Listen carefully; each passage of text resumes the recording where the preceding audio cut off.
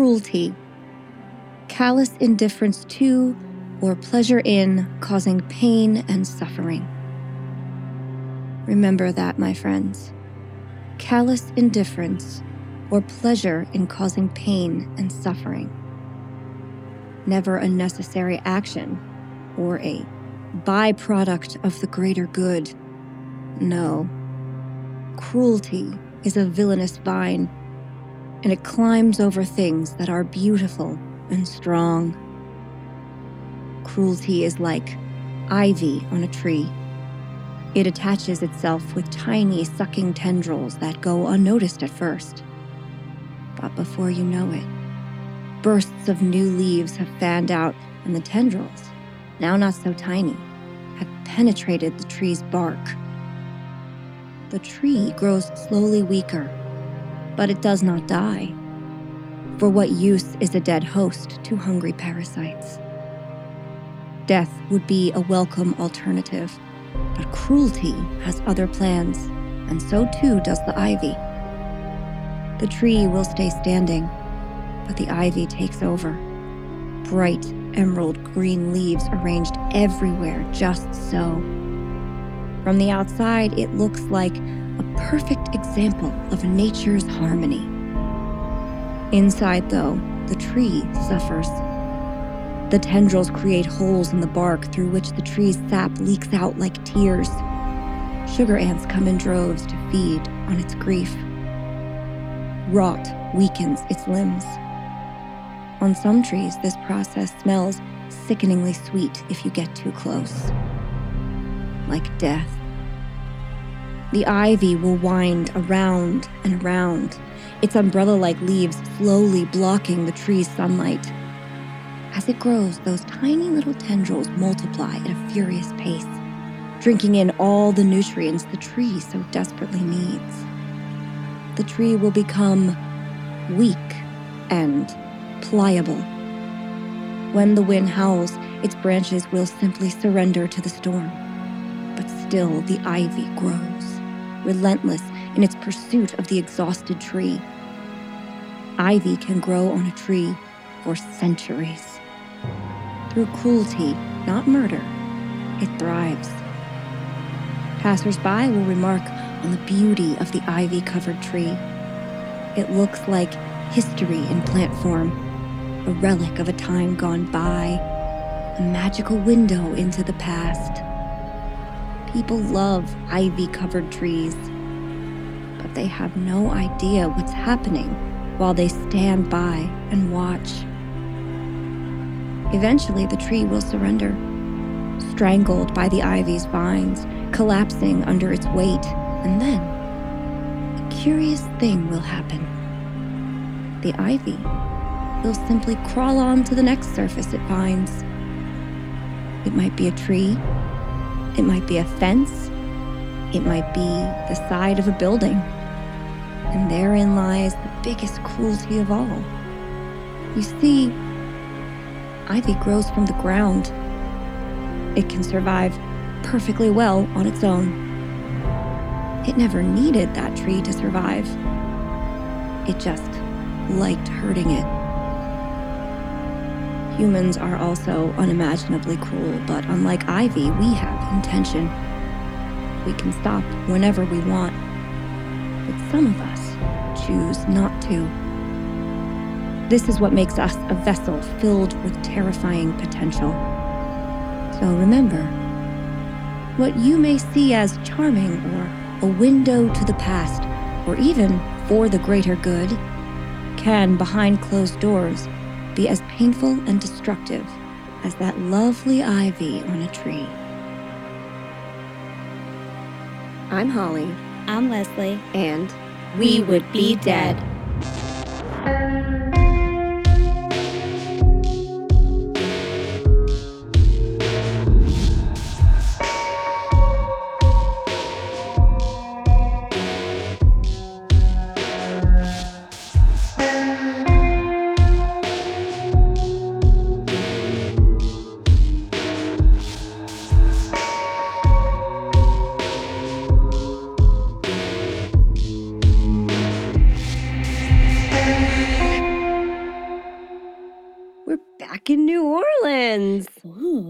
nice Oh here. my gosh, I just love it. Oh. Hey, Leslie. Hey, Holly. Hey, Fiends. Welcome to the second half of our New Orleans adventure.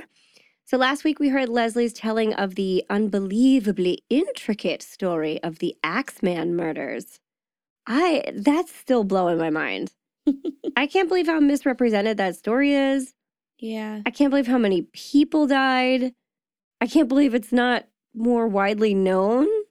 I know. It felt strange that I covered it because it seemed like a huge one that Holly would cover. I was so glad you did because, again, I was telling you this in our host mortem for this. So if you're a patron, you can hear us talk about this more on our video after show, host mortem. So be a patron. Yay. Anywho, we were talking about it, and this is a case I had no familiarity with in the past, and I probably have more true crime knowledge than your average bear. So I guess Perfect. bears have none. Your average citizen. Yes. There I it is. know a lot of cases. I fixate on these kind of things, and I have read so many things. And I had never heard of this guy until he was involved in the storyline on American Horror Story Coven. And Yeah. then I listened to like a couple other podcasts on him, but I had no background in this case at all. Mm-hmm. So, And what's funny is that, I mean, I only watched Coven once, mhm. but I didn't connect them. Like, I didn't think of I the could Axemen. see why, Yeah. I guess, because they kind of make him out to be something like very sexy and mysterious, and like it's not necessarily what he was. Yeah. I think I need to go back and watch that season again now. I guess we have to. It's for If research. we have to. It's one of my favorites anyway. Plus, like, I wonder how many details from the actual case are in there, and we just didn't notice it, because why would we, you Right, know? we didn't know it then. Interesting. Hmm. Huh, that'll be a fun project for the free Right. time we don't have. So this week, you get to hear my treatment of the visceral horrors orchestrated and carried out by late 19th century socialite Delphine Lalaurie. Delphine is the stuff of nightmares and legends, like quite literally. And many people have come to associate her with using blood as a beauty treatment, though that part of her story isn't actually true. It has just somehow made its way in there over the years. But you know what? She just probably never heard about the youth restoring properties of, what's that called again? That thing we want all the time. Oh, gosh. Validation. I thought you were going to sing it. Validation. There it is. I love how I say it every week, and half the time it genuinely takes you by surprise, and you have to be like, what is that? What are we talking about? Where can I get that? I Oh would my like God. some. Yes. Just think, all she needed to do was up her rating on Apple Podcasts a little, and voila, eternal youth and beauty. Confused? I'll go on. It's too late for Delphine, but that's fine because she was a total nightmare. But fortunately, it's not too late for us, and you, our dear fiends, can help with our eternal youth and beauty. Simply head on over to Apple Podcasts or Spotify and leave us a 5-star rating and or a friendly review. It really is the only thing that can move this podcast forward. And bonus, if you're a patron and get to see our faces every week, they'll be a lot nicer to look at if they're glowing with fresh validation. Validation. Perfect. Chimes. In my head, they go off every time. Yeah. And that's enough for me. Confused again? I'll go on some more. If you want even more We Would Be Dead in Your Life, you can support us over on Patreon, where for just a few dollars a month, you'll get access to all kinds of extra content, such as all of the episodes of our additional podcast 30-minute horror movies, extra mini-sodes and interviews, our weekly video after show, Host Mortem. You'll also get opportunities to Zoom with the two of us. I know that's coming up. We do like a little green room before our live shows, and we'll be able to talk to some of our patrons live. You get a little gifty from us, the opportunity to vote on future episodes and live shows, an on-air toast dedicated just to you, and more. And if all of that is a little too much for you, you can simply share anything on our social media to your social media, post about your favorite episode, let us know when you're listening, like or comment on literally anything we post. Join our super fun Facebook group, tell a friend, tell a neighbor, tell your ghost tour guide. There's like only one name you and I would ever choose for this, but I'm going to ask you anyway because I ask every week, what's our ghost tour guide's name? Tom the tour guide, who we are like secretly his biggest fans. Tom the tour guide. Yeah. That's it. Mm-hmm. From Salem, Massachusetts. From Salem. We love Tom Stores. He's the best. He does not know us at all and would probably be very creeped out by the fact that we talk about him. Yeah. Oh, I love Tom. It's all complimentary, though. We just think he's delightful. Anyway, then your friends and Tom can become fiends and we can all hang out together, which is our goal ultimately. That's the only reason we started this podcast. Just kidding. Just kidding. Lastly, the votes are in, and our live streamed Campfire Stories event for March will actually be on St. Patrick's Day, March 17th. Mhm. Yay. So more details about that will be available in the next few days to come. But you guys should tune in and hang out with us. Or actually, by now, we probably have already released those details. Yeah. Keep an eye out for them. But you guys should tune in and hang out. We'll tell stories. We might make some food. We'll definitely have cocktails. And a good time will be had by all. And I think we're going to try to find a mocktail recipe this time, too. For those who do not imbibe, we'd like to find, like, something you can play along with, too. Thought that would be a good time. For sure. And I think that is all I have for this week. Leslie, do you have anything to add before we begin? Nope. You thought, though. I did. You did give it like a minute just in case. Yeah. All right, then. On with the show.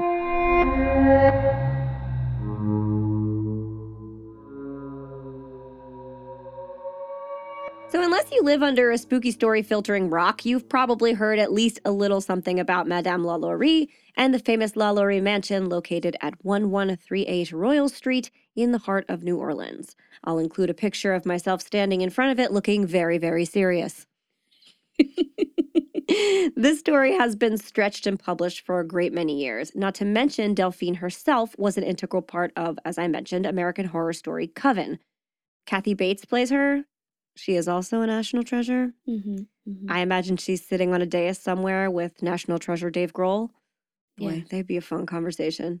And then, like, Adam Sandler is just walking about. I don't give him National Treasure status. No, he's not a national He's just treasure, but there. he's just walking about. Paul Rudd's sitting with them. He is also a Yeah, national treasure. He probably brought Adam with him. We're like, what the fuck, man? You can't bring people. And then we're like, never mind, you can do anything you want. You're fine. Anyway, if you want They took his coat on. They did on SNL. Oh, His 5-Timers Club coat. I know. That was funny. That Anyway. was funny. Now we're just talking about SNL. Good times. But anyway, if you don't know why we call Dave Grohl a national treasure, you should go back and listen to our 2-part episode journey on Kurt Cobain's death. But anyway, as many of you may have guessed, Madame Lalaurie's story on American Horror Story was pretty drastically changed to fit the plot of the season. Nobody's making a Minotaur today. I'm sorry to disappoint you all. There is also no record that Delphine Lalaurie and the proclaimed voodoo queen of New Orleans, Marie Laveau, knew each other. Yes, they existed for a while in the same place at the same time, but that hardly means they were friends. Sometimes we travel places and I don't know anybody there. It happens. All the time. It's like, oh, you're from England? Do you know the queen? No, obviously not. It can happen. So Marie Laveau, though, is an interesting character in her own right, and I encourage you to do your own reading about her. Maybe I'll try and do some extra content on Marie eventually. There's no real crimes associated with her, but she is fascinating and a very, like, strong, awesome, kind of inspiring woman. I read her biography, and it was pretty great. Needless to say, the version of her on American Horror Story was also, like, not based in truth at all, so don't take that as fact. It's definitely not a documentary. The only true thing about Marie Laveau in that is that she owned a beauty shop, which is why people leave hairpins on her grave to this day as tributes, which I also did when I was in New Orleans. So Nice. see if I have a picture of me doing that, looking very serious as well. I'll just be serious me all the time this week. Just kidding. I'll put real pictures in. Also, what remains of the Lalaurie Mansion today is not original. Like, no part of that house is the original house. This just takes place on the grounds. It does look exactly the same on the outside. They rebuilt it to look exactly like the photos you'll see of it, or paintings, whatever, from that era, with the exception of a possible change of paint color. But due to all the damage it had suffered, which we'll find out about shortly, that house needed to be just rebuilt from the ground up. Nothing remained. Right. Now, I'm going to tell the best version of this story I can. And there are a lot of versions. There are also a lot of exaggerations and some lies, really morbidly fascinating lies, but they're lies nonetheless. So I'm going to tell you things that have only been reported by official sources and confirmed, I should say, with police reports. Whether police and bystanders and newspaper reporters of the time exaggerated, I can't tell you. I can't talk to them. That is a mystery for the ages. But the things I'm telling you have a concrete basis. So, the majority of this story takes place in the early 1830s, though in a moment I will go back and give a complete history of Delphine Lalaurie herself. I thought it would be nice to have Leslie introduce the time period we're going to land in to get us ready for what's to come. So why don't you give some maybe like fun facts stored in your head about the early 1830s? Yeah, sure. Great. So when I visited the 1830s. In your time machine. Yeah. So fun. Yeah, it was a decade that featured several significant events in America and across the globe. A steam locomotive raced a horse. The U.S. president beat up a man who tried to assassinate him. Great. Darwin visited the Galapagos Islands, and tragic siege at the Alamo became legendary. The history of the 1830s was marked by railroad building in America, opium wars in Asia, and the ascension to the British throne of Queen Victoria. During the decade of the 1830s, German-American immigrants introduced the tradition of decorating Christmas trees during the holidays in America, too. Oh, that's fun. Yeah. So, some fun facts, all right? May 30th, 1830, the Indian Removal Act was signed into law by President Andrew Jackson. The law led to the relocation of indigenous peoples, which became known as the Trail of Tears. Ooh, tragic story, that. Yes. August 28th, 1830, Peter Cooper raced his locomotive, the Tom Thumb, against a horse. The unusual... Was it a little locomotive? The Tom Thumb? Yeah, the Tom Thumb. That's cute. The unusual experiment proved the potential of steam power and helped to inspire the building of railroads. Ooh, if you want to hear more about General Tom Thumb, you can listen to our episode on sideshows. Yes. December 10th, 1830, American poet Emily Dickinson was born in Amherst, Massachusetts. Do you know also what Amherst was the birthplace of? Emily Dickinson, so also sadness? No. Oh. Something happy. What is it? Muggle Quidditch. Get out of here. At Amherst College. People running around playing Quidditch on the ground. Yes, and also I know that because... You played it, didn't you? Well, and I was at Springfield College. I filed to allow Quidditch to be played at our school. Of course you did. And I had to talk to the people, the founders of it at that feels Amherst. right. Yeah.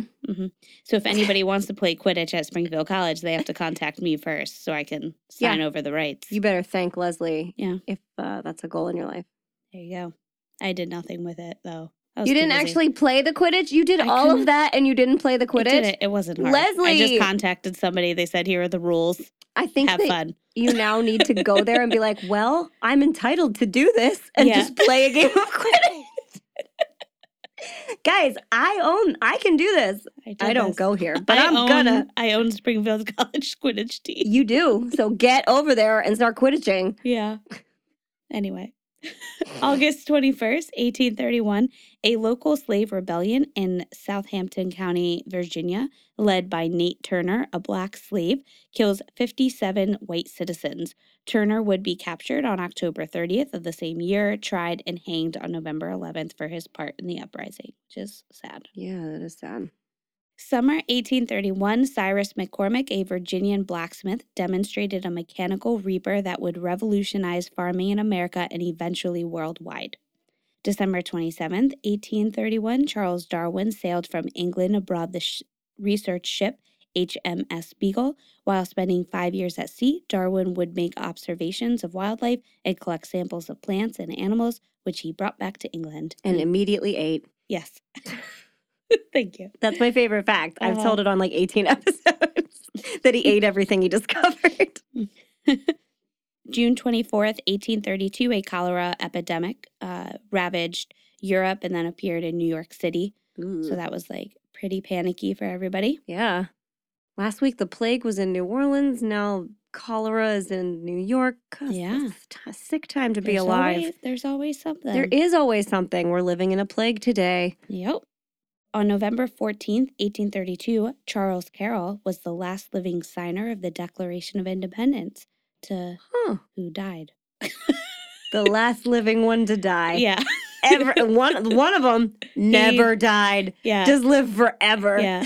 But he was the last living signer, died. Yes. In Baltimore, in Maryland, at the age of 95. Wow, he had a good run for somebody did. alive at that point in time. That's a long life. That's why he was the only one left. All the other ones, except for that one who just never died. Yeah. We don't talk about him. We don't. No. That's Doctor Who. Oh, man. I would, right? That would make sense. Who knew he was there? Yeah. November 29th, 1832, American author Louisa May Alcott was born in Germantown, Pennsylvania. Andrew Jackson was elected to turn president for a second time. Slavery was abolished in British Empire. That's good. Nice, but not here. No.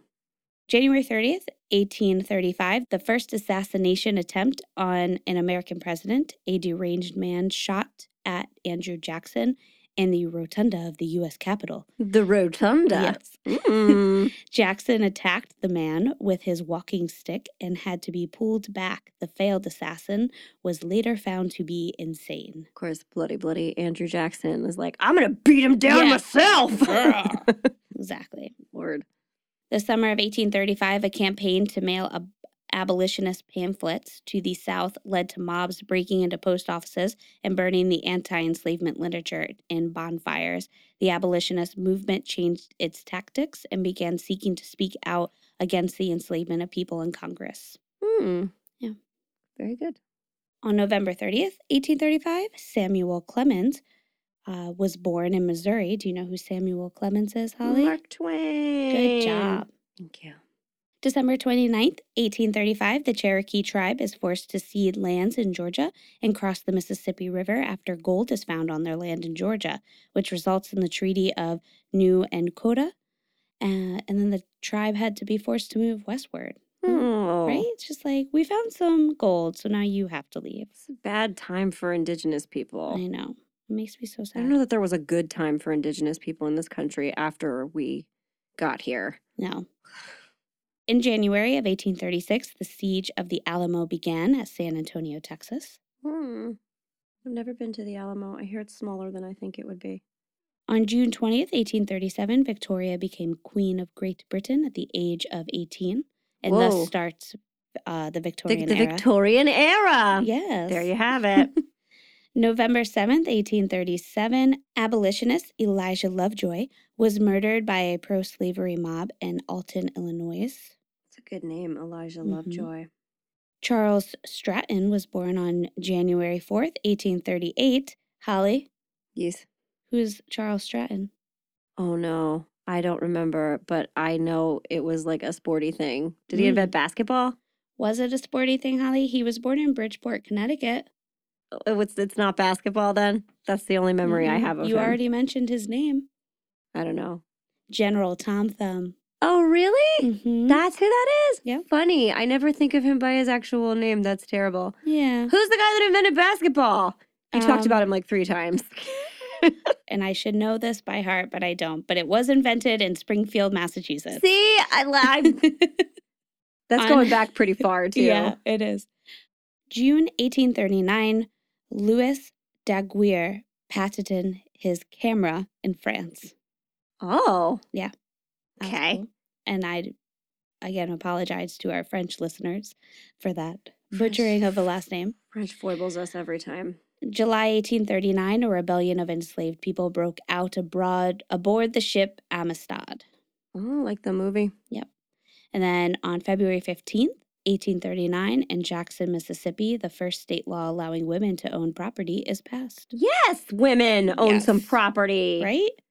And so that was like the 1830s. Shit was happening. It was a busy time. Yeah. A lot going on in the 1830s. We were like trying to figure it out, and we weren't figuring it out well. Some people were figuring it out better. Isn't that always the case? Yeah. What a time to be alive.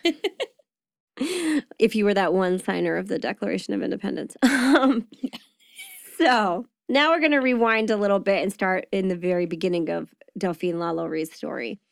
Marie Delphine McCarthy was born on March 19th, 1787, and in some places this is shortened to McCarty. I believe the name was shortened in like when they immigrated from Ireland, but not 100% sure. Delphine was born and raised in the city of New Orleans, though her family originally landed in Louisiana's Spanish-occupied territory. Her father was Louis Barthélemy McCarthy, who emigrated from Ireland to the United States in 1730 during the French colonial period.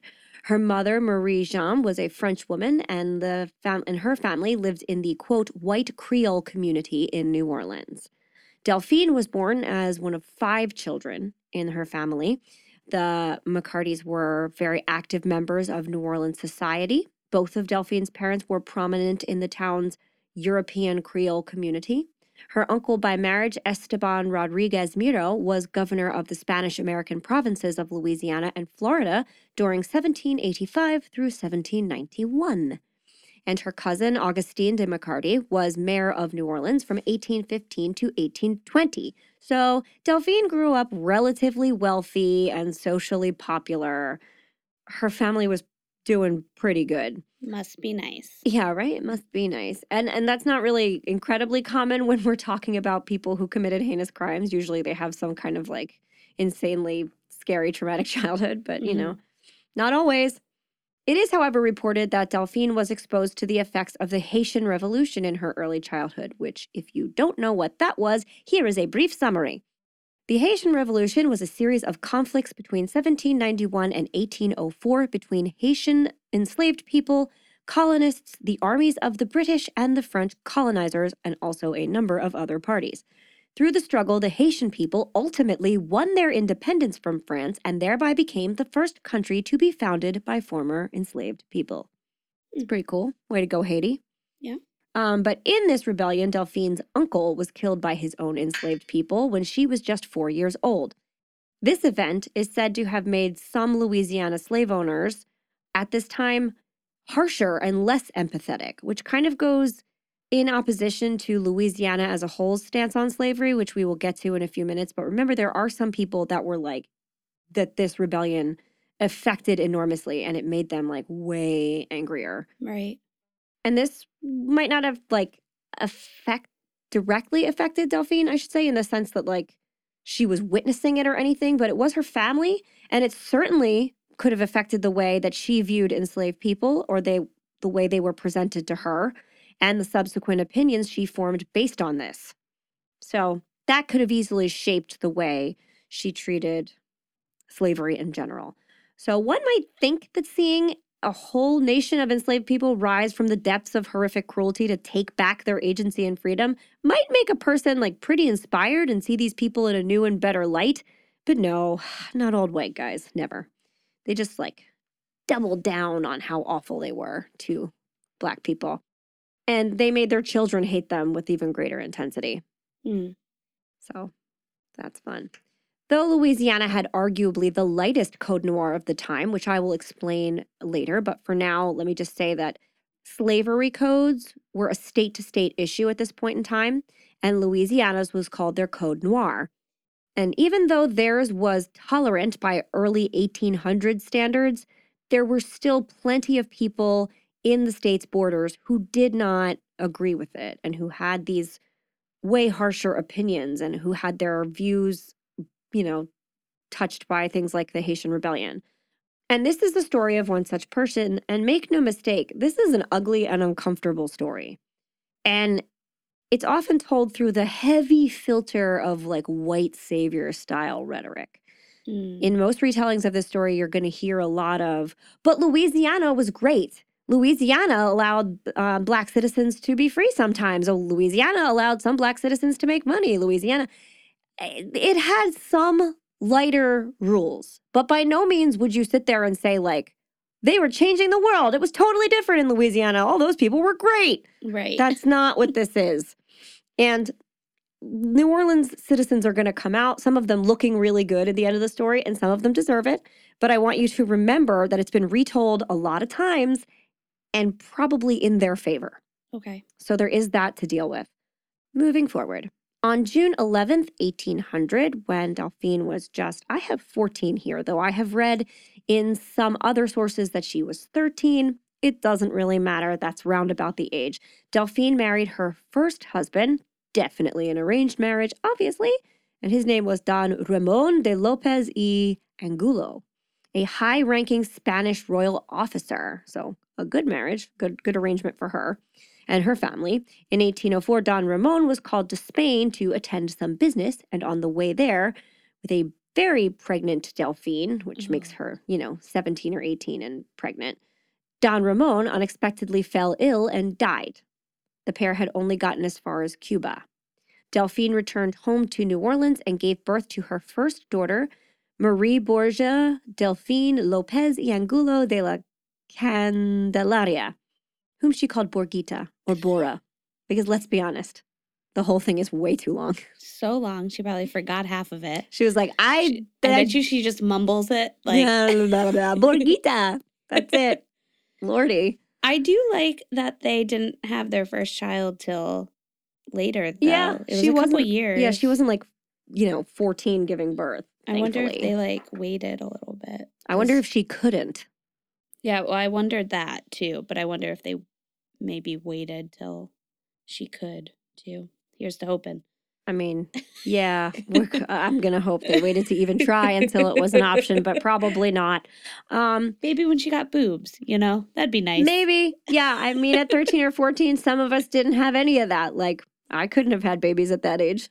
I hope he waited till she got her braces off. Get out of here. Oh, God. So, though she was just 19 years old and already a widowed mother, Delphine was known for being, I don't know why I phrased this way. She was still known for being really beautiful and sociable. Not that you can't be those things when you're a widowed mother. That's very silly. She was just like, my life is about to start. Yes. Delphine was, as I said, she's like a popular socialite, even though she was in mourning for a little bit. So it came as no surprise that she was remarried just 4 years later, which would have been an acceptable window of mourning back then, to another wealthy and influential man named Jean Blanc. Delphine and Jean were married in June of 1808 and would go on to have 4 children together, 3 girls and a boy. The family lived in a house at 409 Royal Street, which is currently a store called Ida Mannheim and Pew Antiques, and it looks amazing. Cool. It is cool. Look it up.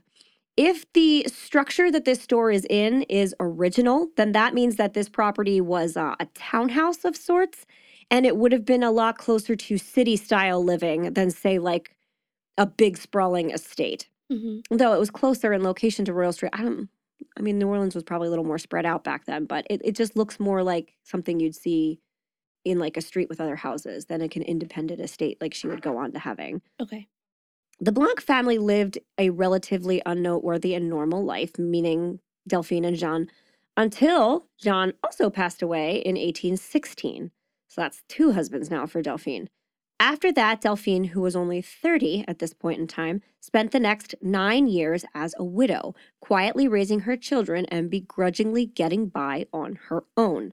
Her husband had left them a sizable fortune because she did not marry poor guys, and therefore her family was able to keep up with their relatively high standard of living even after his death.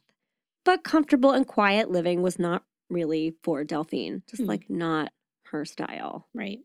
So, in 1825, a 23-year-old physician named Dr. Leonard Louis Nicolas Lalaurie, boy, they favored a long name back then, I know, arrived in New Orleans, which I don't think you can even be a physician at 23 right now. Oh, wow. I'm pretty sure you need more training to become a doctor than one can even have at 23 years old right now. Unless you're some sort of prodigy, but that was not the case back then. Also, I'm sure it would have come up in my research if Dr. Lalaurie was a prodigy. Right. Child doctors are pretty noteworthy. Right. Doogie Howser. Doogie Howser, I And was going to say. That's the end of them. Right. Name another child doctor, anyone, please. If you do, I'll do a whole segment on them. If you can find me another child doctor. For someone to yell it out. Yeah, right. In the crowd. Let's hear it. Yeah. Anyway, but if you will think all the way back to last week, we are currently in a time period where doctors need only the training they acquire from another doctor they kind of know. But that's not exactly the whole truth. You did need an education, But considering we didn't have a whole ton of medical knowledge back then, and hospitals didn't even exist. There were no hospitals. Doctors just came to your house or they visited you on site. There was no place where you went to get medical treatment. Right. So medical schools, while they did exist, were a lot more like a trade school. They taught like a short supplement, and pretty much only wealthy people could afford them. And then this would lead into your apprenticeship with another doctor. Hopeful students would attend classes in a small academic building for 8 hours a day, attending 4 lectures in that time.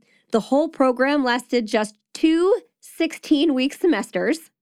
So 32 weeks, you're a doctor. Congratulations. Okay. That's less time than it takes to gestate a baby. Yeah. And if you will think even further back, we are in the era of Burke and Hare, where medical students were so desperate for practical learning that schools would buy bodies for dissection from grave robbers. Not the best time for medicine or medical learning. This was also a time of heroic medicine, which meant that nearly every problem was either bled, blistered, purged, and if that didn't work, you cut it off. Mm-hmm. Mm-hmm. So you learned a few things. You had very, very minimal practical training. And then you were sent out into the world as an apprentice, wherein you would be doing medical things. Wow. So yeah, in any case, shortly after his arrival in town, this very young but legitimate doctor set up shop. I want to interject here. Sure. I quickly looked up the youngest doctor. Tell right? me, please. I'm excited. I thought maybe I'd find it from this era, Yeah. but this one's legitimate. He was born in 1977. I cannot say his name. Balamurali. Okay. Krishna. Okay. Ambati. Okay. He goes by Bala or Bala, probably. I don't blame him. He's an Indian American. Okay. And he became an optometrist. Eyes? Yeah. Mm-hmm. Yeah, so an optometrist at the age of 17. What? He graduated Harvard. He wrote a book about... He co-authored at the age of 11, co-authored a research book on HIV and AIDS titled AIDS, The True Story, A Comprehensive Guide. He graduated from New York University at the age of 13. No. He graduated from Mount Sinai School of Medicine with distinction at the age of 17. Oh my God. He was scored a 99% on... He was scored over... 99% on his national medical boards, yeah. He became the youngest doctor in 1995. Wow. See, I would still have an argument that a person that young does not have a full grasp on, consequences and risk aversion and, I don't know. But, yeah, I mean, I guess if you can get all the certifications, you can do it. That's pretty wild. His father was an industrial engineer and his mother was a math teacher. Okay. Yeah. All right. So I guess you could potentially have had a child optometrist. And he is only 44 right now. Oh, God, right? I'm 40. That would make sense? I've done nothing with my life compared to this guy. Jeez. Wait, does that make sense? 1977, 44. Yeah, I was 81. Yeah. Okay. That was fun. Yeah, there you go. Back to Delphine. She originally brought her daughter Pauline to see Dr. Lalaurie for problems with her back, but it would turn out to be 38-year-old Delphine who alone would return to see Dr. Lalaurie time and time again. Ooh.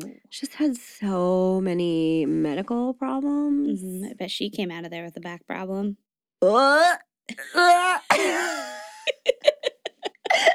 I see what you did there. She was just so sick. So sick. Probably had her leg hurt too. She had something in her throat. I tripped. So anyway, she was going to the doctor all the time to get her back problems. And for those of you keeping score, this is Delphine bagging herself a man that was 15 years her junior. Yes, girl. And a doctor. So I know, she's doing not too bad. That was me snapping in case anyone couldn't tell. They're like, what is that noise? Or John's just like, what the hell is in that mic? So the two at first began an affair that resulted in Delphine giving birth to a son, Samuel Arthur Clarence Lalaurie, out of wedlock, which was a Shit. big no-no back then. But soon after Samuel's birth, though, the pair got married. Oh, okay. So like real quick, we're married. It's fine. It's fine. Don't worry. I don't know why they wouldn't, like, right after they found out she was pregnant. He's a doctor. He could probably tell pretty quick. And she's had 4 other children. She's going to know that she's pregnant. Yeah. Oh, well, I guess they just weren't. They didn't feel like it. Yeah. I Fine. don't know. In 1831, Delphine independently purchased a property on 1140 Royal Street, which I think I said 1138 in the beginning, and that was a typo on my part, I believe. So apologies, guys. 1140 Royal Street. And she then had a 2-story mansion erected, complete with attached slave quarters. So this would be a separate building. Okay. It should be noted that this house was in Delphine's name alone. And she managed it by herself almost entirely because her 2 previous husbands were quite wealthy. And so that would have left her not needing this other guy's doctor money, whatever. Right. He was just, 23 and a doctor.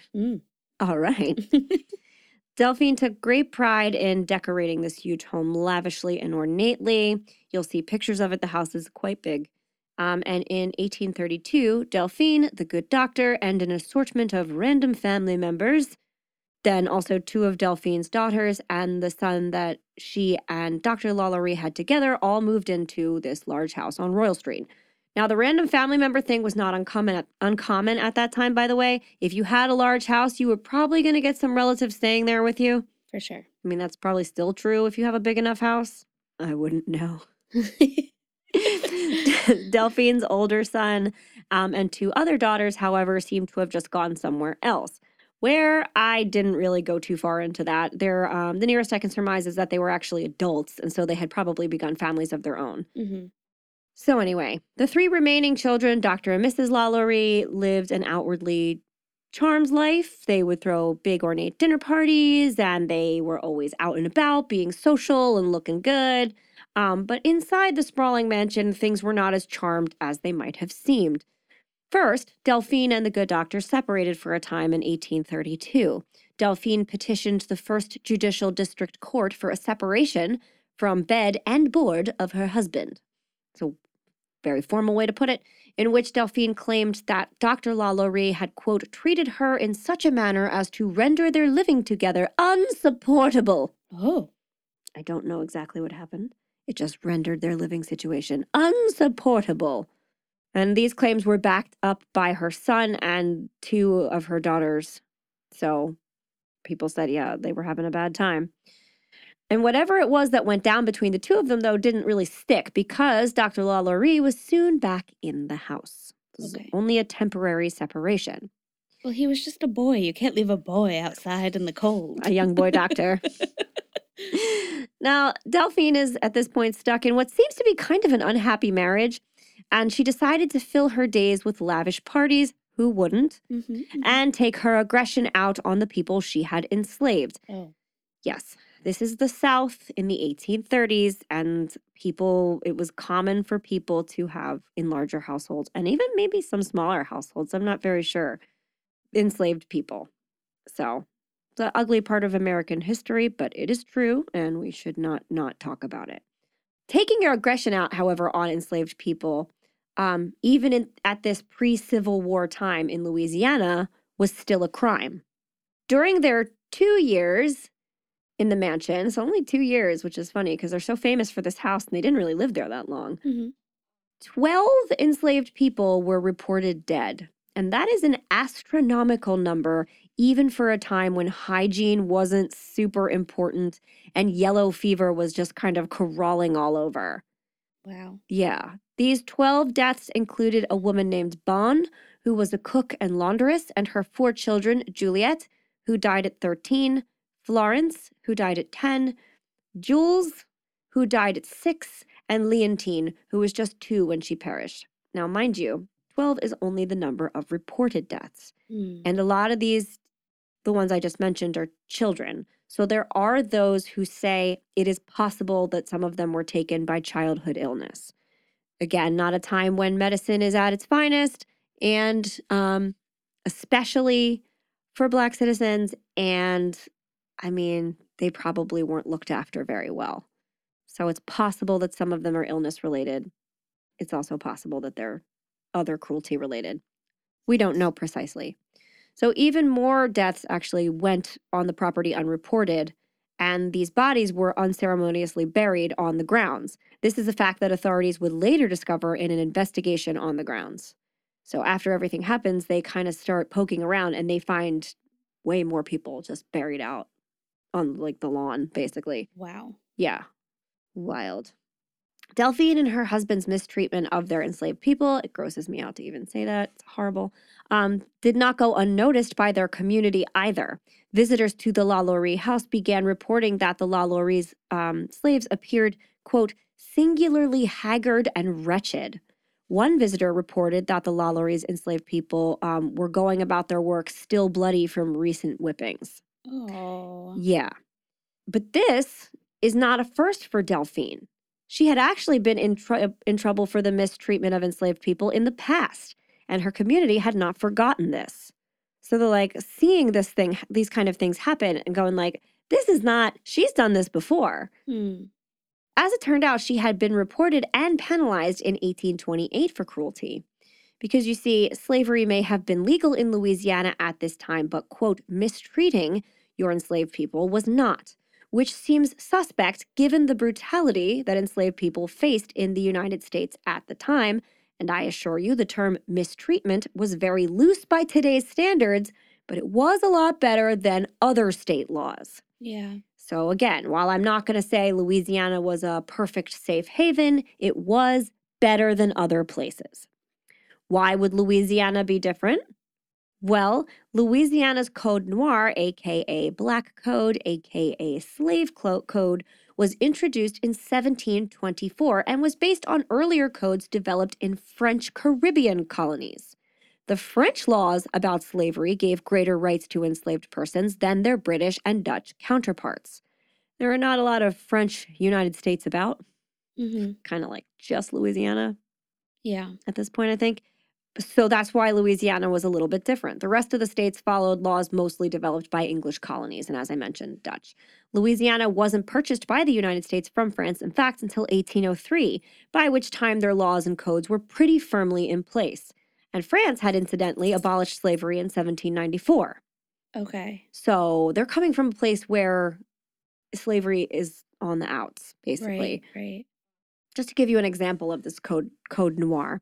Point 20 of Louisiana's Code Noir dictated that, quote, these are quotes, slaves who shall not be properly fed, clad, and provided for by their masters may give information thereof to the Attorney General of the Superior Council or to all the other officers of justice of an inferior jurisdiction, and may put the written exposition of their wrongs into their hands, upon which information, and even ex officio, should the information come from another quarter, the Attorney General shall prosecute said masters without charging any costs to the complainants. It is our will that this regulation be observed in all accusations for crimes or barbarous and inhuman treatment brought against slaves by their masters.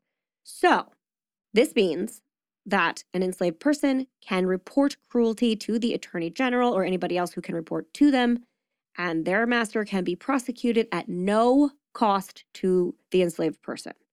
Okay. Which is vastly different than anywhere else in the United States. Yeah. Owners of enslaved persons were also required to baptize them in the Catholic faith and give them Sundays off for worship. Again, day off, very different. Enslaved persons were allowed to marry with their master's permission, and separation of families was not permitted. However, Louisiana's law differed from the law in the Caribbean in several negative ways. Interracial marriage was prohibited. Enslaved persons could no longer be freed at their master's discretion. Instead, the Superior Council's approval was required to grant all requests for freedom. So you can't just free them, you have to go and get permission to do so. Freedom could not be granted out of mere generosity. The council required an extraordinary reason for freedom. And then there's point 32, just in case I've been too nice about Louisiana, that states, quote, the runaway slave who shall continue to be so for 1 month from the day of his being denounced to the officers of justice, so runaway missing for a month, shall have his ears cut off and shall be branded with the flower de luce on the shoulder. And on a second offense of the same nature persisted in during 1 month from the day of his being announced, so if it happens again 1 month later, he shall be hamstrung and be marked with the flower de luce on the other shoulder. On the third offense, he shall suffer death. Wow. So, let's not give Louisiana too much credit, because that's what I hear every time I hear this story, and it drives me a little crazy. It was marginally better, but not all the way to good. I don't even know if we're at good now. There is still so far that we have to go when it comes to racism and generational trauma, but that is another story for another day. It is, however, important to note that the Lalauries were known breakers of this code. So, as the lady of the house, Delphine was attended to by all manner of enslaved people. Because we're still at a time when women of standing had ladies' maids to attend to their every whim. I suppose that was kind of more of a custom in Europe. This might have been a job for enslaved people in America. Delphine wouldn't probably do as much as button her own dress or turn down her own sheets before sleeping with them. She had constant access, frequently to these enslaved girls mostly, and they were frequently isolated from all other members of the household. And she would take her sadistic temper out on them regularly because this would create an opportunity, obviously. So, Leslie, maybe you could tell us a little bit about, just for a little break, because all of that was pretty intense. How would a rich lady like Miss Delphine Lalaurie prepare herself for a party? Would she do anything for herself? Who would help her? Please set a stage for us. She would literally do nothing other than stand and sit as needed to God. to Probably get with her outfit nonverbal on. cues, too. Oh, yeah. Like, you wouldn't Don't even talk have to to her. talk. Yeah. She might lift her arms to get, like, her dress, like, on or something. I found a cool, like, little YouTube video about Ooh. a woman in the 1830s getting dressed, and Tell she us had, about like, it. her, like, little maiden. So, and it was for an evening dress, which what's interesting is I forgot for a second that we were in, like, New Orleans. Yes. So in the rest of America, everybody was trying to get away from French-inspired looks. Interesting. Yeah. So they like didn't, even like French aristocrats like didn't want to be known as like they were kind of like hiding that fact. I guess that would be very different in New Orleans. Yes. So prior to the 1830s, the style was a little bit more like Greek and Roman inspired. So you'd still have like an empire waist, but it was a little bit more flowy and light. Floaty dress. And then 1830s, we start to get more of what we're going to see for like the Victorian era. Got it. So we get a little bit bigger. And put a bonnet on it. Got it. Earlier, the fabric starts to get a little bit more bold and fun for a while, but especially where Delphine is, she's probably going to have like some really eccentric pieces. I'm sure. Yeah, they're going to be really pretty. And then once the Victorian era happens in the 1837 and on, that's where we take from Queen Victoria, who was like a little bit more modest, and she like didn't really like to go on the fashion trend, so everything gets a little bit more mild for a while, but still huge and like crazy, but just fabric-wise, not as like eccentric. God forbid a woman be comfortable. You have to be able to not move. Yeah, so here's what they would be doing with her. Ooh, please tell me. The 1830s shift or chemise, right? Is that how you say it? Chemise. Was made in linen or more usually cotton, and the neckline was wide and the sleeves short to accommodate the latest fashions. So it's a comfy dress like we discussed last time. We love a utilitarian dress. Yes. So under drawers were still not commonly worn, but when they were of the open leg sort, made from cotton back waist with laces or buttons. So that would be what the maid would be putting on her handmaid. Yeah, this is like there's no crotch. It's just on the side because you have to be able to like crouch to go to the bathroom. Yes. So. You'd have stockings that were made of silk and had decorative details at the ankle to conceal the seam join. And then there would be like embroidered feature that they called clocks on there. And again, this would be where she might put on her stockings or someone would put them on. So she would sit down and then she'd just either like, put them here's on. Here's my foot. Yeah. Ew. And she might put them on while they're getting like the thousands of other pieces ready to apply to her. Yeah. Was this in the time of buttons or is everything pinned on? Buttons. Okay. Still buttons and pins and laces. Like just either just everything. before, We have everything now. Oh, we're doing good. So like just before this, everything was straight pinned into place. If there were Yeah. no buttons, like your apron and your everything that was put together was like straight pinned into place. I think we have some buttons in here. Nice. Yeah. No being jabbed with a pin. Ribbon garters were tied beneath the knee to hold the stockings in place. Cute. It was really cute. And to ensure a smoothly contoured ankle, because you don't want that thing slipping down and you look all wrinkly down Give me there. a saggy ankle. Ugh. The stays were made from a stiff cotton fabric shaped by means of gores inserted at the bust and hips.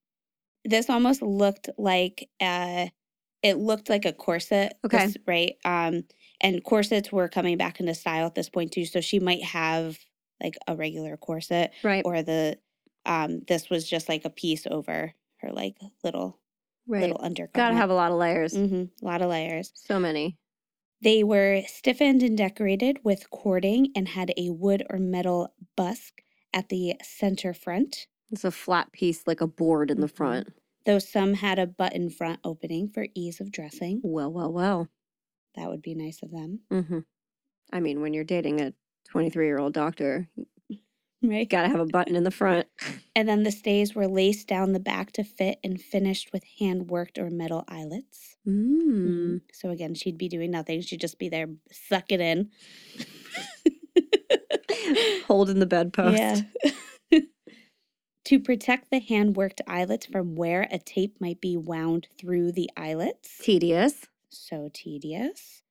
To give the desired bell shape of the skirt and to balance the wide sleeves, many petticoats were worn. So fluffy. Yeah. Almost at the era of the hoop. Not yet. Some would be starched and stiffened with cording, which could extend from the hem up to hip level. Full-length petticoats were also worn, especially over front buttoning stays, in order to smooth the outline. Like an ankle. A small 3-flounced ruffled bustle would be added for an extra lift at the back. So, like, again, they'd just be like, they're just constantly like throwing these things over top of her. Layer after layer. Just Yeah, they're all their layer own after individual layer. piece, too. Yeah, and it just it takes like an hour to get ready. Yeah, a dress is not a dress. A dress is like 15 pieces that you put together. Yeah. You assemble it on your body, too. The large fashionable leg of mutton or gigot sleeves would require support to maintain the puff. So like you gotta stuff your leg of mutton sleeves, man. Yeah.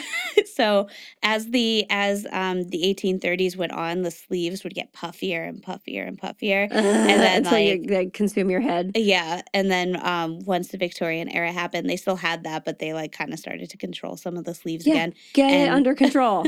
And also, I think the Victorian era, you had a lot more like long sleeves, but in this era, you'd have more short ones, and then you'd put gloves on. Yes, of course. Cover up those arms. Cotton sleeved puffs or plumbers into the sleeve head were also added by pushing them through the armhole and tying them into place. Like shoulder pads, only bigger in your whole arm. Gross. Yes. Ugh. Crazy. The waist was slightly above a natural waist and was straight or finished with a slight point a la Marie Stuart. Oh. So this is like, now she'd have like the dress on. That part was often made from lace as well. So now they'd get the dress on over top all this stuff, and then they would start like throwing it on. And tying everything together and into place because it's all different pieces. And then they were usually fastened at the back and concealed with hooks and eyes. Can't see those fasteners. No. Ugh. Wide belts were also really popular, and there'd be like a little like ornate piece on the front as well. I'm sure she had some like really nice pieces. Oh, I'm sure she did. And then the maid would also throw on some shoes, which were usually flat with a square toe and were often tied with ribbons. Ew, she square could have toe. also, I know, and flat. Ew, like, God. It's like the most unflattering shoe shape ever. Jewelry would be added next, and so she would also not be putting on her jewelry. Someone else would. Of course not. And they'd probably be trying like several different pieces if they hadn't just picked them out previously. These would include earrings and necklaces, something that suited that like wide neckline. Right. A nice statement piece. Mm-hmm. And then typical for the 1830s hairstyle is they'd have the sides of the hair would be curled into ringlets, Okay. while the back of the hair was pulled up into curls, loops, or braids. Pretty. Yeah, they liked a lot of curls this time and a lot of braids. Yeah, and you can't be like curling your hair with a plug-in curling iron either. That's not a thing. Yeah, so how do they heat that up again? In the It's like fire. in the fire, right? So a curling iron would be like a fixed piece. It would just be Yeah. like an iron with it's not like a clippy thing like we have now. And then they would wrap it around the hot iron and release, and then they put it back in the fire. Okay. So that's how you heat anything up. That's how they would have done it then. Or they would have used rag curls. You could have used overnight like scrap pieces of fabric to wind your hair around and leave them that way. Or pin curls where you shape it into a little spiral on your head and pin them in place. But yeah, no matter how you slice it, they had like 8 miles of hair. Yep. Because they were not cutting their hair. It was down to like their knees. And it was always like elaborately braided and curled. I know, which is so wild. It must have taken forever. It was extremely they had labor nothing intensive. else to do. I guess not, apparently, yeah. Not there, and somebody else was doing it for them. Yeah, guess that's helpful, huh? Yeah. Hairstyles were often decorated elaborately with flowers, ribbons, combs, or pearls, depending on the occasion. The fashion for absurdly wide puff sleeves was short-lived. That's good. I don't like those. Yeah, I'm glad they ended. But But it only lasted to 1837. Oh, and all then right. Queen Victoria was just like, fuck that. She's like, these are gross. No, Yeah, thank you. No, thank you. All Delphine would probably be doing to get ready for this party is standing up to put the dress on and then sitting down to get the shoes on. Like, it would just be But a she'd back be and forth. alone in this room with these like maid type women for a long time. It would probably be a minimum an hour, And if you, maybe 2. I'll have a picture of her in the photo suite, and she has the biggest sleeves I've ever seen in my life. Just FYI. They are huge. Well, she should, because that was like the richer you are, the bigger your sleeves. Yeah. I always say. The more pillows you got to stuff in there. Yeah, man. Well, that would have been a time. So after doing all of this like insane stuff before one of her many dazzling high society parties, because she loved to throw a super fancy dinner party and invite every wealthy person she could find within earshot. That was kind of her thing. She was a total socialite. And Delphine had a young girl attending to her named Leah. And she had Leah brush her hair, which I mentioned there was like a mountain of hair on every human back then. People weren't cutting it. Leah brushed carefully but hit a snag, and Delphine became enraged. She reached for the whip that she kept next to her dressing table, aggressive, and went after Leah, who was justifiably terrified. I don't know if I mentioned this, but Leah's like 13. She's a little girl. Damn. Yeah, a lot of the girls that would like serve the woman of the house, even enslaved women, like that would serve inside the house, were frequently younger. The people that were like doing these things. So Leah had suffered a lot of punishments in the privacy of her Delphine's bedchambers before, and this time she was just really frightened, and so she began to run, screaming, to the second-story balcony, with Delphine chasing behind her with the whip in hand. At this point, Leah was trapped because Delphine was standing before the doors and she was out on the rail of the balcony, and she was faced with the choice to either face her mistress or jump, and she jumped.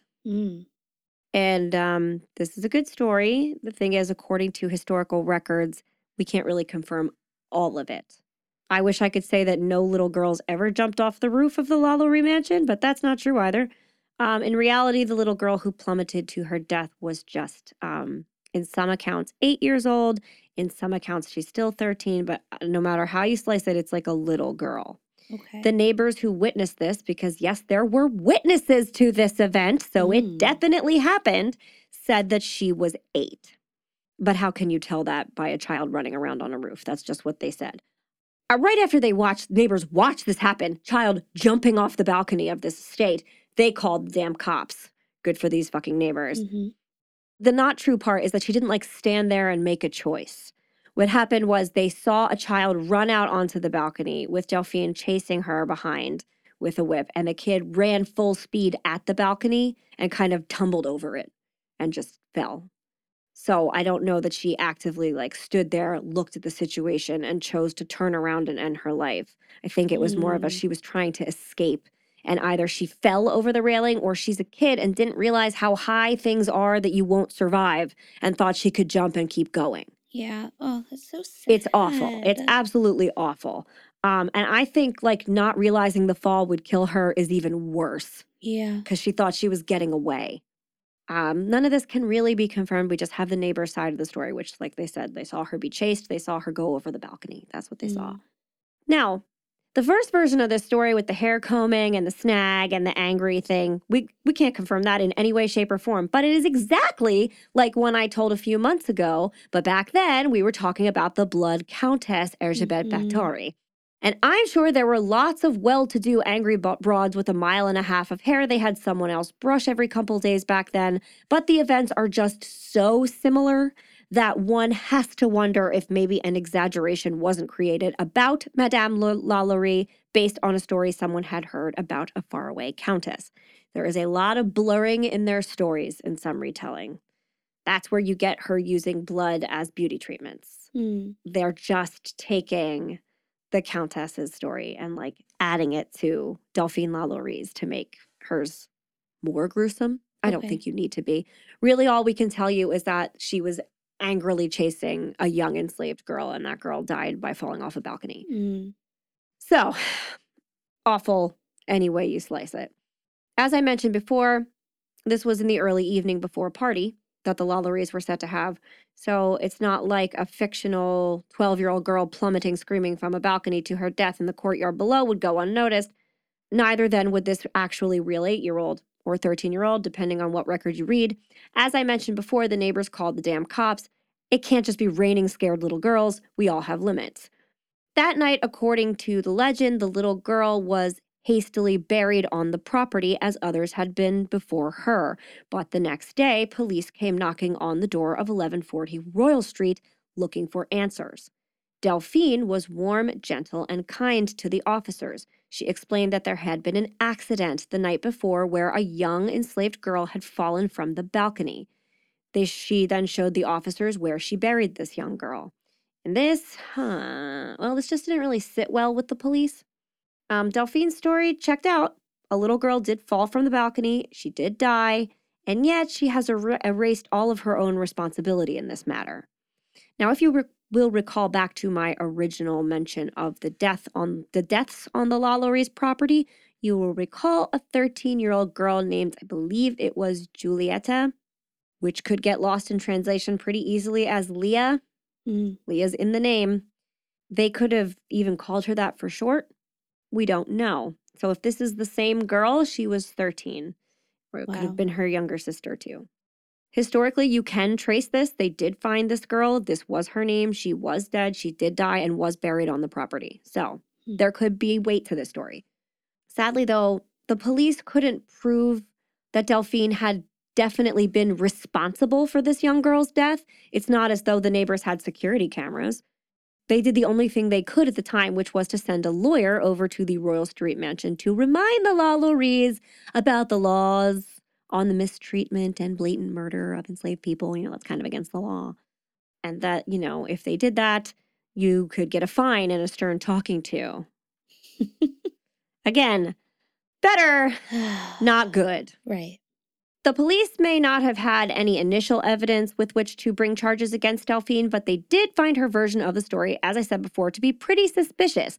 So they did a little more investigating, taking walks around the mansion's grounds and kind of observing the situation there for themselves.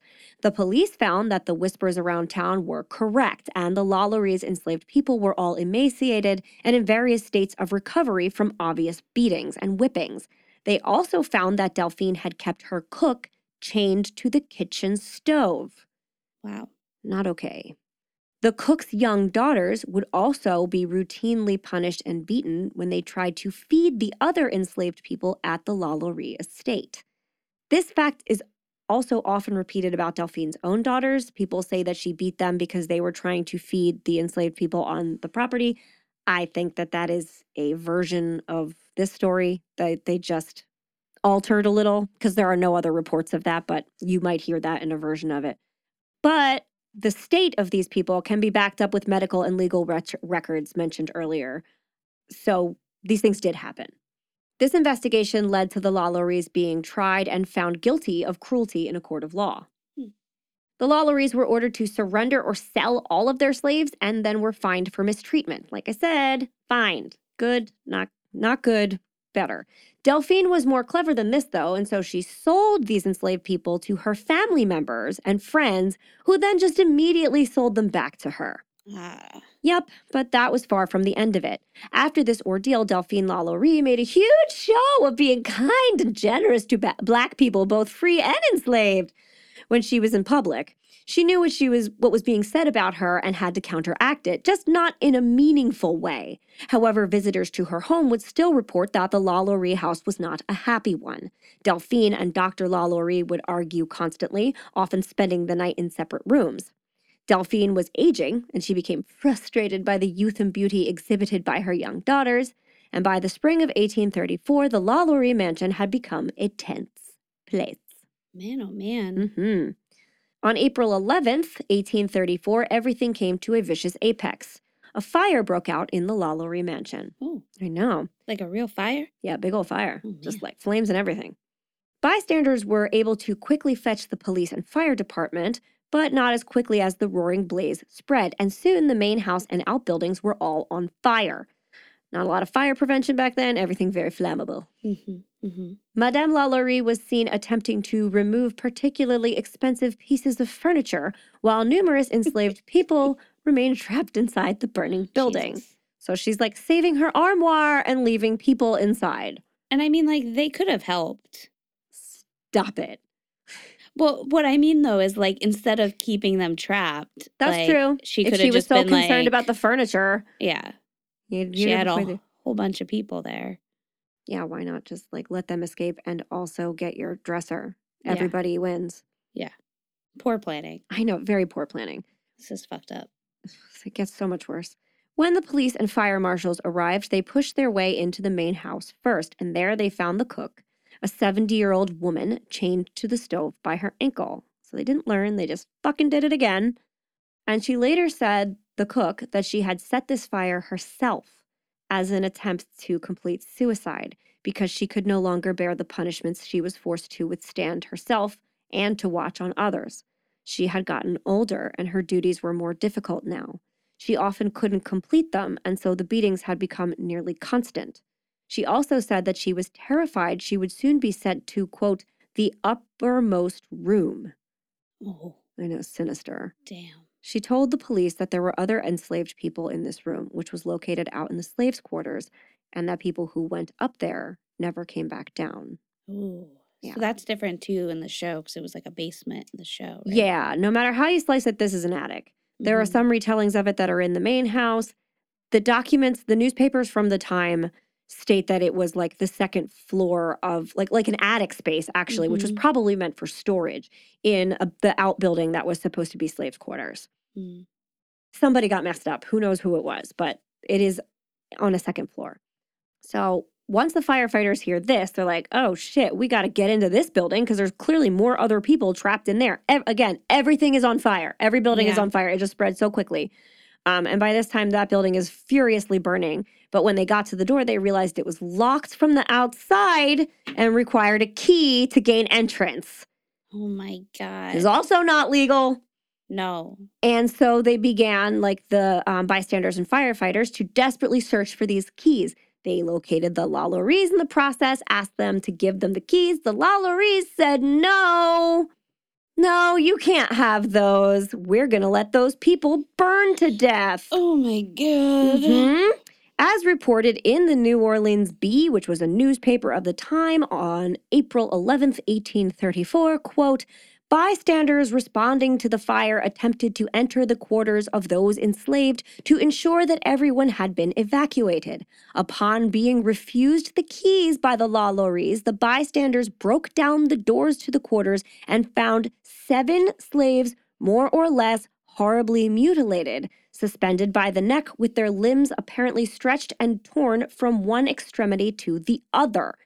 And they also claim to have been imprisoned in that state for some months. That is a quote from the newspaper. Okay. One member of the makeshift rescue squad was Judge Jean-Francois Canon. Judge Kennan told authorities in his official statement that he discovered an enslaved woman wearing an iron collar and an older Black woman with a large, deep head wound who had become too weak to walk. Again, this is an official statement made by a judge to police. Backed up. Judge Kennan also said that when he questioned Dr. Lalaurie about those enslaved on the property, Dr. Lalaurie replied in a, quote, insolent manner that, quote, some people had better stay at home rather than come to others' houses to dictate the laws and meddle with other people's businesses. Oh. Are you kidding? By 1836, so this is 2 years after these events, there was a version of this story circulating that had added a little more, which is probably, if you've heard the story, the one you have heard, claiming that the enslaved people were emaciated, which we heard they were before, and showed signs of being flayed with a whip, that they were also bound into restrictive postures and wore spiked iron collars which kept their heads in a static position, meaning at no point in time could you rest your head or move it to the side without a spike piercing your neck. Ow. Yes, this is some medieval shit. This version of the story, however, is printed in a book and some local newspapers, again in 1836, and it quickly became canon, but it is suspected that a few of these later claims are sensationalist exaggerations. Not that they were necessary, the crimes were bad enough on their own, but it didn't stop there. Soon, the woman with the head wound that was reported in the newspaper by the police was then said to have an exposed skull with maggots festering in the surrounding flesh. So hard for me to write that down. Hate maggots more than anything in the world.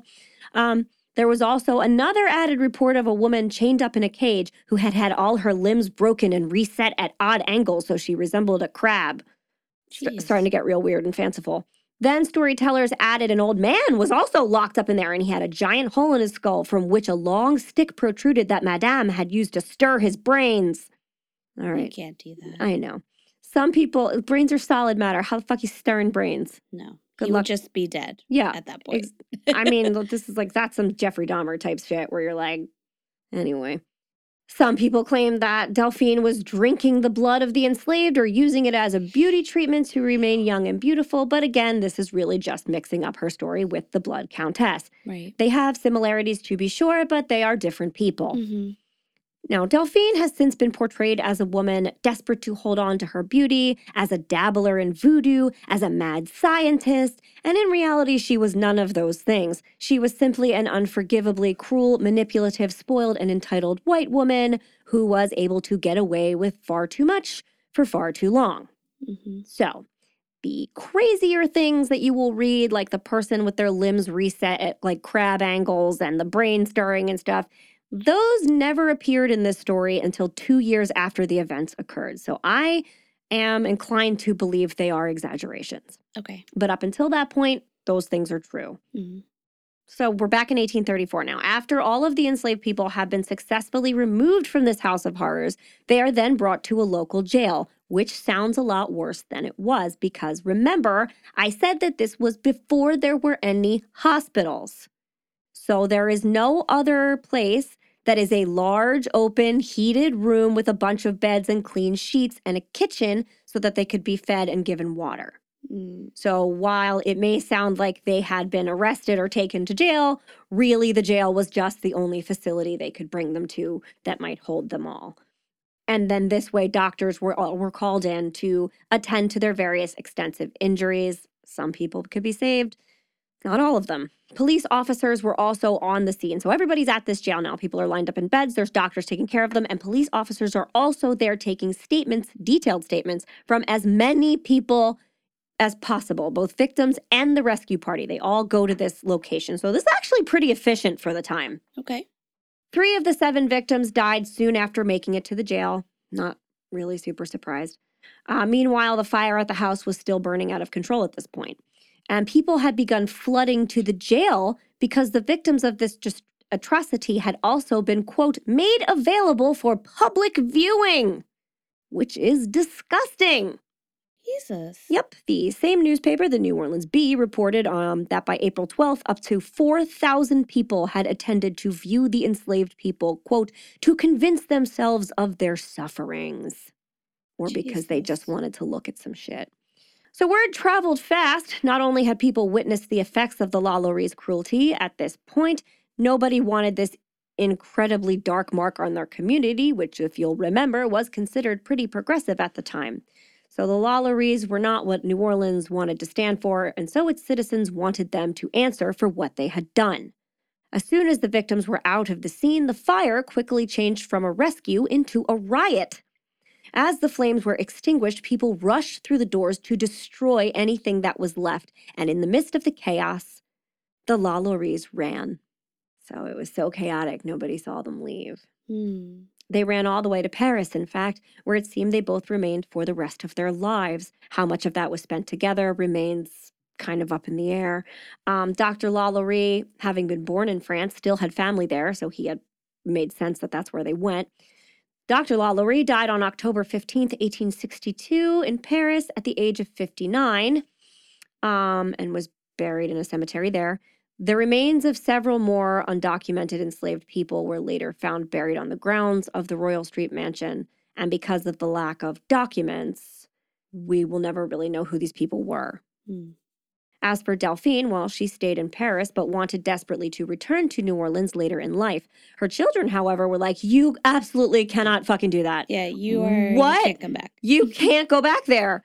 They knew the city was calling for her blood and that she would not have survived more than a day or so once she was within its walls. So, in Paris, she stayed. Her children's reported that she was almost always in a bad mood. Poor thing. Nobody gives a fuck. Yeah, I don't give a shit. As I mentioned earlier, France had abolished slavery almost 40 years prior to Delphine's hasty move there. And so the opportunity to resume her horrific practices was thankfully not present. The circumstances of Delphine LaLaurie's death are seemingly unclear. In 1888, George Washington Cable recounted a popular but unsubstantiated story that Delphine had died in France in a boar hunting accident. Oh. All right, very Game of Thrones. In the late 1930s, Eugene Backus, who served as sexton to St. Louis Cemetery No. 1, which is the famous one in New Orleans where you can visit Marie Laveau, he served as sexton there until 1924, and Eugene Backus discovered an old cracked copper plate in Alley 4 of the cemetery with the inscription that read, Madame LaLaurie, née Madame Delphine McCarthy, décédée à Paris le 7th of December, 1842, and other French stuff that I won't insult by reading. The English translation of the inscription reads, Madame LaLaurie, born Marie Delphine McCarthy, died in Paris, December 7th, 1842, at the age of 55. 55. Nice try, Delphine. The French archives of Paris confirm that Delphine died on December 7th, 7 years later in 1849, at the age of 62. Okay. The LaLaurie mansion was torn limb from literal limb in the events surrounding the fire and was left barely standing or in a state of ruin and abandoned for nearly 4 years. So it was just a pile of trash for 4 years. Nobody wanted to touch it. It was a gross and crumbling monument to the atrocities that had occurred therein. It was also a crime scene for quite a long time, considering they were still digging up bodies. A few years later, in 1838, it was rebuilt by Pierre Trastor, and that is when it assumed the appearance that it has today.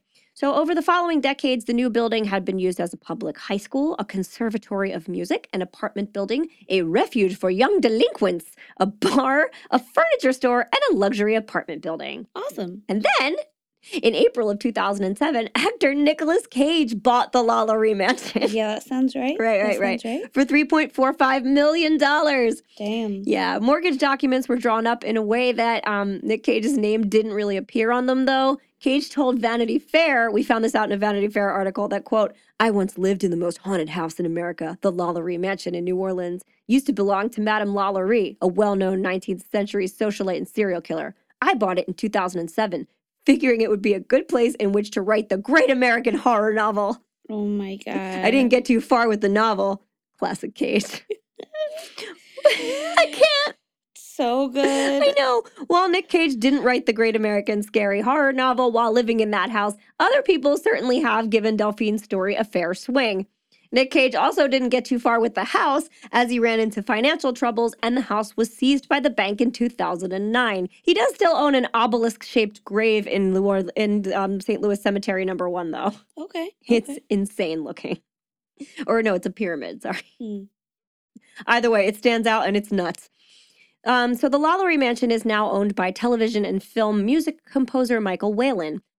According to most New Orleans ghost tours, on warm spring nights, you can see Leah's ghost standing on the second-story balcony, forever locked in the moment that she decided to jump, which we discovered really isn't how it happened, but still. Leah's ghost isn't the only tortured soul reported to remain on those grounds, though. The LaLaurie Mansion is widely considered to be the most haunted location in New Orleans, with many of the souls who perished there forever locked in that scorched piece of land. There are, of course, plenty of stories. And here are just a few short ones from the New Orleans City Ghost Tour website just to close this out. Sure. First, during the years that it was a girls' school, that's what this one is about. The LaLaurie Mansion was for a very brief time in the early 1870s a school for girls. And I did fact check all this, by the way. Actually, it was one of the first integrated schools in the city of New Orleans. So that's pretty radical for the 1870s. Mm-hmm. And things went pretty well to start with. The students seemed to get along. People were occasionally saying mean things to one another, but there was no violence. Everybody was pretty eager to learn. But a bunch of old angry white men couldn't let that happen, and one spring day they stormed the school and demanded that all the black students be evicted into the streets, and they were, by terrified and weeping teachers. Yeah. So these old white guys stood outside the building and screamed, like armed to the teeth, that they had to bring out all the black students. And so sobbing, the teachers and all these young black girls walked out into the streets. So scary. It's awful. It's fucking awful. After that, the school at 1140 Royal Street was converted into a strictly all-girls, black-only primary school. Okay. Which black girls are notoriously not given equal footing when it comes to education. So It's nice that there was a school, but still. Within a short amount of time, reports of mysterious physical assaults began to be reported by the young students. And I don't mean by an actual person. Young girls would approach their teachers with tears streaming down their faces, roll up their sleeves, and expose the flesh on their forearms where they would show them like scratches and bruises and fingerprints. And the teacher would ask, like, who did this to you? What happened? And the answer was always the same. That woman, they would say. And then they would go on to describe a woman who looked suspiciously like Madame Delphine, who at that point had passed away. But that was hardly common knowledge at this point. Remember, her death was kind of shrouded in mystery and happened in Paris. We still don't know exactly how or when it happened. Now, while there were no written accounts of these mysterious assaults, they were said to be passed by word of mouth from one student and teacher to the next. It is hard to believe that these like 6 and 7-year-old children would have previous knowledge of the events that occurred on the grounds of that house. So I don't know that they could have been making up this story. Teachers, maybe. Who knows? That's the ghost story. They might have heard this. I mean, like older teachers kids. May have, yeah. Older kids might have told them. Perhaps, definitely possible. Then, although not everyone believes in psychic mediums, this story is directly from the Ghost Tour of New Orleans. There was one particular instance that made known to the Ghost City Tours team in which someone on one of the ghost tours happened to be a medium. Throughout the entire night, she had sensed things about various locations before the tour guide even told the story that happened. But within the first sight of the LaLaurie Mansion, the medium sucked in a deep breath and said, "Such sadness," as she rolled back on her heels. Pulling out her phone, she proceeded to snap a picture of the mansion. The bricked-up window, she went on, "That's not where the little girl fell out." The tour guide paused simply because she hadn't gotten to that part of the story yet. Nevertheless, she recovered quickly and said, "No, you're right." The story goes on that Leah fell into the courtyard. So the LaLaurie Mansion, also, you'll see pictures of it, and if it's hard to see this part of it because there's a huge fence around it. Like it's totally barricaded for the public to get in. But the windows do open to like a totally bricked courtyard, which I forgot to mention earlier. So if you fell from them, you would be hitting concrete. The tour guide went on, "I suspect that someone did some interior decorating but wanted to maintain the symmetry on the outside of the home. In the next few minutes, the medium experienced such heavy emotion, like the weight that had settled down upon her shoulders. She said she sensed the spirit of a young boy who liked to play pranks on the living and the spirit of a little girl who was often nervous. Did she feel any helplessness or anger?" the tour guide asked. "No," was the response. "Whatever happened then with LaLaurie does not visit this house any longer." One of their tour guides was lucky enough to experience something at the haunted house on Royal Street. They say lucky, of course, is a term used loosely. On one occurrence, our guide was giving a ghost tour. They were at the Lalaurie Mansion, standing just directly across from the front door. To their right, another group was discussing the tragedies of the Lalaurie Mansion some 50 feet away. But there, under the quiet moonlight, the story of 1834 was slowly unveiled. All of a sudden, our guide felt a tug on her messenger bag draped over her shoulder. She stopped amid her story and twisted to look over her shoulder, convinced that she might find a pickpocket or someone intent on stealing her things. Quote, right in the middle of a tour, she exclaimed as she regaled us with the story. Again, I didn't write this, you guys, so if the wording is a little awkward, I'm sorry. Nope, it's good. No one was there, however, so she turned back around and got into character. No less than 10 seconds later, she felt the tug again, harder this time, a sharp yank. Once again, she whipped around, but no one was there. This time, she told her tour what had happened, and their faces, she said, were priceless. No doubt hers was too. 2 weeks later, at the corner of Governor Nichols, which is a street, and Royal Street, our guide was out on the streets again, bringing another tour around. The Lalaurie Mansion, of course, was the main hit. She had positioned her group under a set of street lamps burnt out for weeks. She launched into the story, but the minute she said the name Leah, the lamps flicked on. Everyone in the group paused, a few yelping in delight. The guide went on with the show, and when she said the name Leah again, those same lamps blew out and the light was gone. Ooh. Yeah. So, those are all of the stories that occurred Okay. within the Lalaurie Mansion and a brief history of Delphine Lalaurie. Yeah. Arguably, one of New Orleans' most famous attractions and ghost stories is this house, which is really funny because no one has capitalized on it. Most locations like this you can tour. You can't get near this place. Right. You can stand on the street outside of it, but you can't even see in the grounds. Everything is covered, like all windows are heavily curtained. All the courtyards are gated with big, heavy like gates. Like you can't see anything in there. There are some pictures online of like how it's been redesigned. It's just somebody's like super beautiful home. Right. But no one is ever there. So if you go to New Orleans, I don't know if you'll have the same experience from your tour guide, but ours told us like we never see people inhabiting this house. It is always empty. So it's really kind of strange. So, yeah. Wild. Well, thank you, Holly. You're welcome. There's our Delphine Lalaurie. So Nice. toast, Toast. I guess, to Leah Yeah, to Leah. and to everybody else who suffered under Delphine and her Cage. husband, and to Nick Cage. He suffered in that house. I mean, he tried so hard and he just Yeah. couldn't make it I happen. know. But yeah, to everyone, Delphine hurt. Yeah, seriously. Listen, you guys, I cannot put myself in the place of this week's victims. It's not fair and it's not okay. What happened to those people was an atrocity far beyond our comprehension whatsoever. And me, as a white woman, should not be speaking to it at all. So I'm not going to. I'll end instead like this. And if we were owed a karmic debt and went on a boar hunting trip in Paris, we would be dead.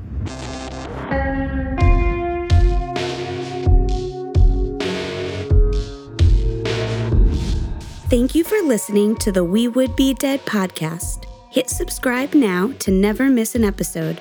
Rate and review our show on iTunes. Follow us on Facebook, Instagram, and Twitter at Would Be Dead Pod. And join our Facebook group to discuss the podcast and more.